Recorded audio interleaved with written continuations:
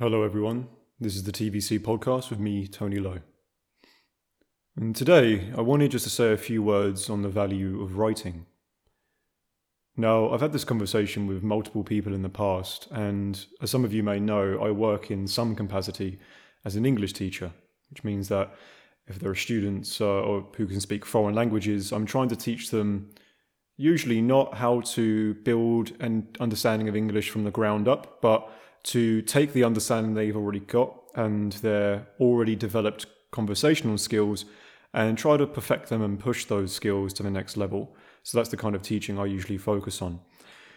Now, in the midst of this, I often have to speak about writing skills as well for my students. And many of them comment that they would actually like to write more but feel stifled in their ability to do so. And sometimes I've spoken to people who feel they shouldn't write because they have no one to write to. Now, on that last point, the idea that you shouldn't write because there's no one to write to, I always heartily disagree, because I really try to explain what the value of writing is. And I kind of mention my students because it's really directly related to our ability to obviously use language. But I think going a step beyond that is directly related to our ability to think, and specifically to think in a organized and clear manner. Now, the reason why I would therefore recommend that everyone take up writing as a practice is because I've learned from first-hand experience that I don't often really perceive what my ideas are or what I believe until I try to write them down, right? It's a funny phenomenon that you come across because many of us, when we go about our day-to-day lives, might feel that we have many ideas, beliefs, convictions that we know and understand in a crystalline way. But in fact, one of the real tests is if you try to express those ideas to someone else, you really see quite clearly whether you understand them or not. So writing isn't the only domain for this. I mean, for most of us, this comes to the fore in a conversation, right? So you might be wandering around for a week or so with all these ideas in your head, and then one day you meet up for a coffee with a friend, and you find that, you really want to tell them all these interesting things you've been thinking about. But lo and behold, when you actually come to speak to your friend, you find that you're actually a little bit muddled. You think, well, actually, how would I explain what I was thinking? And how would I do it clearly? And then perhaps even as you're explaining something, you go, now that I say it out loud, it doesn't really make as much sense as I thought it did. And in fact, maybe I've thought much less than I thought I did as well. Because obviously, what can happen quite often is that it might feel like we're thinking a lot, but in fact, what we're doing is instead of really thinking a lot, we're tumbling around the same, perhaps even vague ideas in our head on a cycle. So in fact, we're just tumbling over the same idea instead of thinking through loads of new ones and, blossoming an entire tree of understanding. So we can see that when we try conversation, right? So what does conversation force you to do? Well, when you have an idea that you are thinking through and you try and explain it to a friend, it makes you do two things. Well, actually, it makes you do three things. Firstly, it requires you to put that idea in a straight line, right? And you can actually see this when you're speaking to someone who doesn't really know what they're talking about, because they'll say one part of the idea and then they'll jump to another part and then they'll go, actually, no, the most important thing is this first thing. But then, actually, now I think about it, that means that this really important thing is this other thing over here, right? So they're almost like stumbling over their ideas. And what they're actually trying to do in the process of that is now unpack the idea that they had and make it all neat and organized, right? If this idea was to be structured and it was to flow in a certain order, what is now A, what is B, what is C?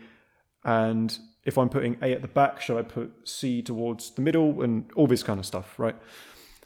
Now, don't begrudge people in the process of doing that. I'm not saying that you should be irritated with people who do that, because often when you're speaking to someone about their ideas, you're simply helping them to think through it out loud, right? So you're actually being helpful in that process, even if they do have to stumble back and forth a bit. And, if you use conversation in the right way, you can really help that. Socratic method is a very, very good tool for using that. If you want to know more about that, obviously I'd point you towards the academy, but it's at least worth a mention. So, yeah, when you are forced to speak about your ideas, you're forced to put your ideas in a straight line and unpack actually what you've said. The second thing that you need to do is you need to communicate your ideas in a way which is relatively simple, because obviously your ideas have to be understood by another human being. So what that does is it takes ideas that you've got in your head, which you might have bracketed or clumped up in all of these vague terms or apprehensions, and it forces you to say what you mean clearly, right, in plain language. And that achieves what I think is the third thing that speaking your ideas through does, is it makes your ideas clear to yourself, right? Not just the order of your ideas, but the actual ideas themselves become clear to you. Or the faults become clear to you. And I suppose that's arguably the fourth thing that happens, right? One of two things can happen. Either you find the right words to express your ideas to someone else and you clean them all up and you put them in the right order, and therefore you find that this idea that you initially had in utero, this vague idea that you initially had, which was only burgeoning, now becomes fully formed and clear. So that's the first thing that can happen. Or the second thing is that you bring this idea out of its shell and you find that this butterfly has actually got clipped wings. Not sure if that's the best way to express it, but hopefully you know what I mean.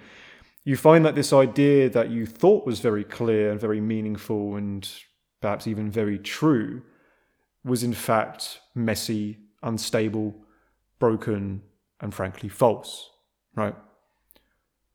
Now, both of these outcomes can be profoundly important.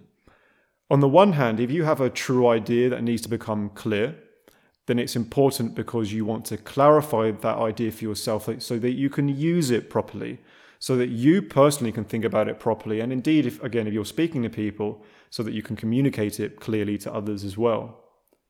On the flip side of that, if you work through an idea and find it to be false, well then, if you were putting any stock in that idea at all, or you were putting any energy into it, then you realize that you can either then fix it up, redress it, find out what the faults are and work through them, or perhaps you may even need to discard it, right? Because it's just not an idea that holds its own weight.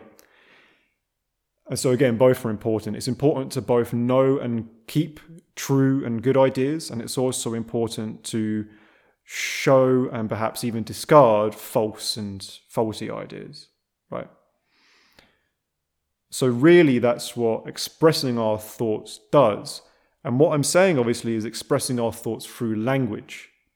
Given how language works, it requires structure and it requires communicability, which in turn requires clarity, right?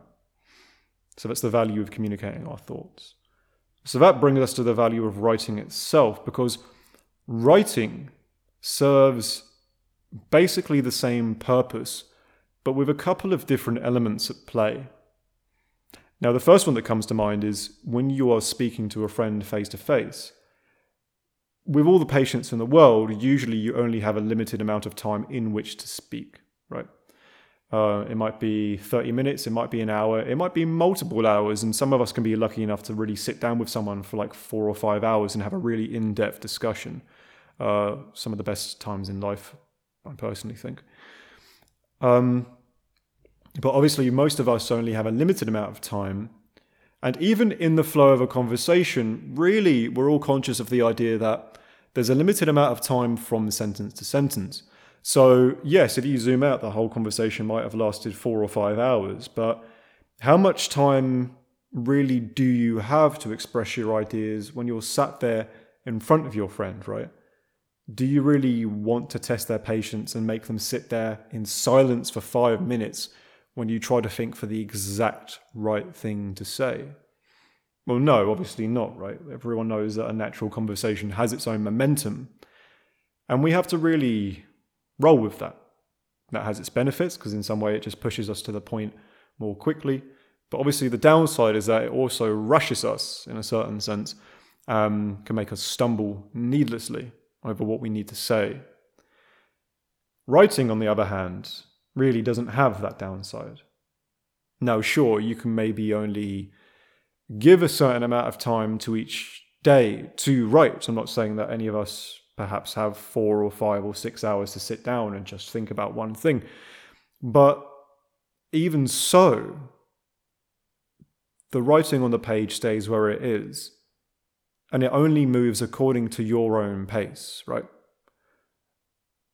I mean, yeah, maybe you've got a deadline if you're writing a blog or something for an audience, but say if you're just writing for yourself, you can write a sentence, and then if you hit a wall, instead of waiting for someone in front of you to hold fire for 5 minutes as you think through what you need to say, you can just leave it on that page, walk off, have a shower, go about your day. Maybe you wait 24 hours till you come back and think, now I know what the next sentence needs to be, right? The thought process, the development of actually thinking through your ideas is still happening, but it allows it much more time for itself. And I think that's one of the primary values of writing. Secondly, it's the same value of organizing your thoughts, but obviously with writing, we do it so much more explicitly, right? So, for example, if I'm speaking to my friends about any given topic, well, let's say it's a formal topic, something like politics or philosophy, then very seldom do you or I or anyone else actually structure these conversations as if we're writing, say, a scholarly essay, right? We don't necessarily start with the introduction, move through the body, go to the conclusion, and then tie together all the references. And we can do in a certain way, and I've explained that in my, I believe I explained that in the rhetoric series in the Trivium, where I explained that even in a lecture, or perhaps even a discussion, you can still work through 3 basic stages of explanation, but that's to one side for now. But in any case, writing really does force it to be explicit and structured, right? And that can even work retrospectively. So what do I mean by all of this that I've just rambled through? Well, what I mean is that you can start by writing through an idea, right? Say that you want to think about the meaning of life, and you've got 10 different ideas in your head. Well, is it something to do with happiness? Is it something to do with God? Is it something to do with religion? Is it something to do with science? And you have this vague apprehension that these things are all connected in some way, but you're not really sure how or why. So what can you do? Well, especially with a computer now that you can edit and move things as you please, you can think, okay, well, in the forefront of my mind is the idea that it's got something to do with God. So you can sit down and write about why you think happiness has something to do with God. Okay. You come back later and think, but why does it have something to do with happiness? And you sit down and write that down again. And then you can do this again and again, and even whilst you're writing out those topics, you might think, I first had an idea that it had something to do with God, but it also had something to do with human nature. Now, does that connect to the idea that it's to do with God? If so, is human nature more important first, or is it actually God that comes before that, right? And again, you're digesting everything in your own time, at your own pace. But then here's the thing. You can retrospectively go back and look at what you've written and say, do you know what? Actually, the topic of God was more important. It actually preceded the topic of happiness, right? In fact, if I was going to understand this idea really clearly, if I was going to express this idea very clearly, then I would start by talking about God, and then I would talk about happiness afterwards. And you can do that, right? So you can then go back and put God before happiness in the scheme of writing. You can then go through the different sentences and look at the syntax and think, okay, so if these ideas are all being strung together, how exactly would they flow neatly, and how exactly would they flow neatly and smoothly in order to be clear? And you'll find that in the process of doing that, when you've neated them out for someone else, and when you've smoothened them up, my apologies, they will actually be neater and smoother in your own mind. Frankly, you will understand your own ideas better. So I attest to that as something which is really useful for people, because I have done that myself. I mean, the best example of that I've worked through is my book, Echoes of Eden, which is a reflection on happiness and hedonism in the Christian life. Now, that book was never actually really intended for an audience. I started off by writing it for myself, but I still chose to structure it as a book because I knew the best way for me to understand these ideas was to organize them in the written form. And so if any of you see, I mean, if I was to write that book again now, I would probably only write the last 2 or 3 chapters, because that's actually where all of the conclusions are and the real hammer stroke of the argument. But I needed to write all of the chapters before it to build up to that point, to unpack all of the ideas that were burgeoning in my mind, lay them out, find out what questions they raised, what problems they presented, and then think through, in writing, how those problems could be addressed and worked through. So that's what the book is. It's a working out of that process. And then by the end, I'd reached my conclusions. And I believe in those conclusions now. Here's the thing. I didn't when I started writing. I genuinely didn't know what I believed about the balance between happiness and Christian morality when I started writing that book. But by the end of it, I did, and I do now, because I was able to chew through all of my ideas and digest my own conclusions. So that really is the value of writing. So what's an opportunity for anyone to do this, right? I mean, I now do have an audience, so I do keep that in mind. I know that I am, to a certain degree, writing for other people now when I'm making my new books. But even if you didn't have an audience or even intended to have one, there are still many options, right? You could start just typing away in a journal on the computer or by hand. You could keep a diary of some kind. You could make a proto-blog which doesn't hook up to anything, right? So you can make your own blog, but then just not release it to anyone. These are all options you've got. You could format your own essays. You could structure your own skeletons of books and fill them in and just to pad out your ideas. And by the way, when I say essays and books, like an essay can be anywhere between 500 to 10,000 words. A book can be anywhere between 30 and 3,000 pages. So you don't have to, if you're not working for a publisher, for example, you don't have to worry about your word count. But these are all just different formats you can use.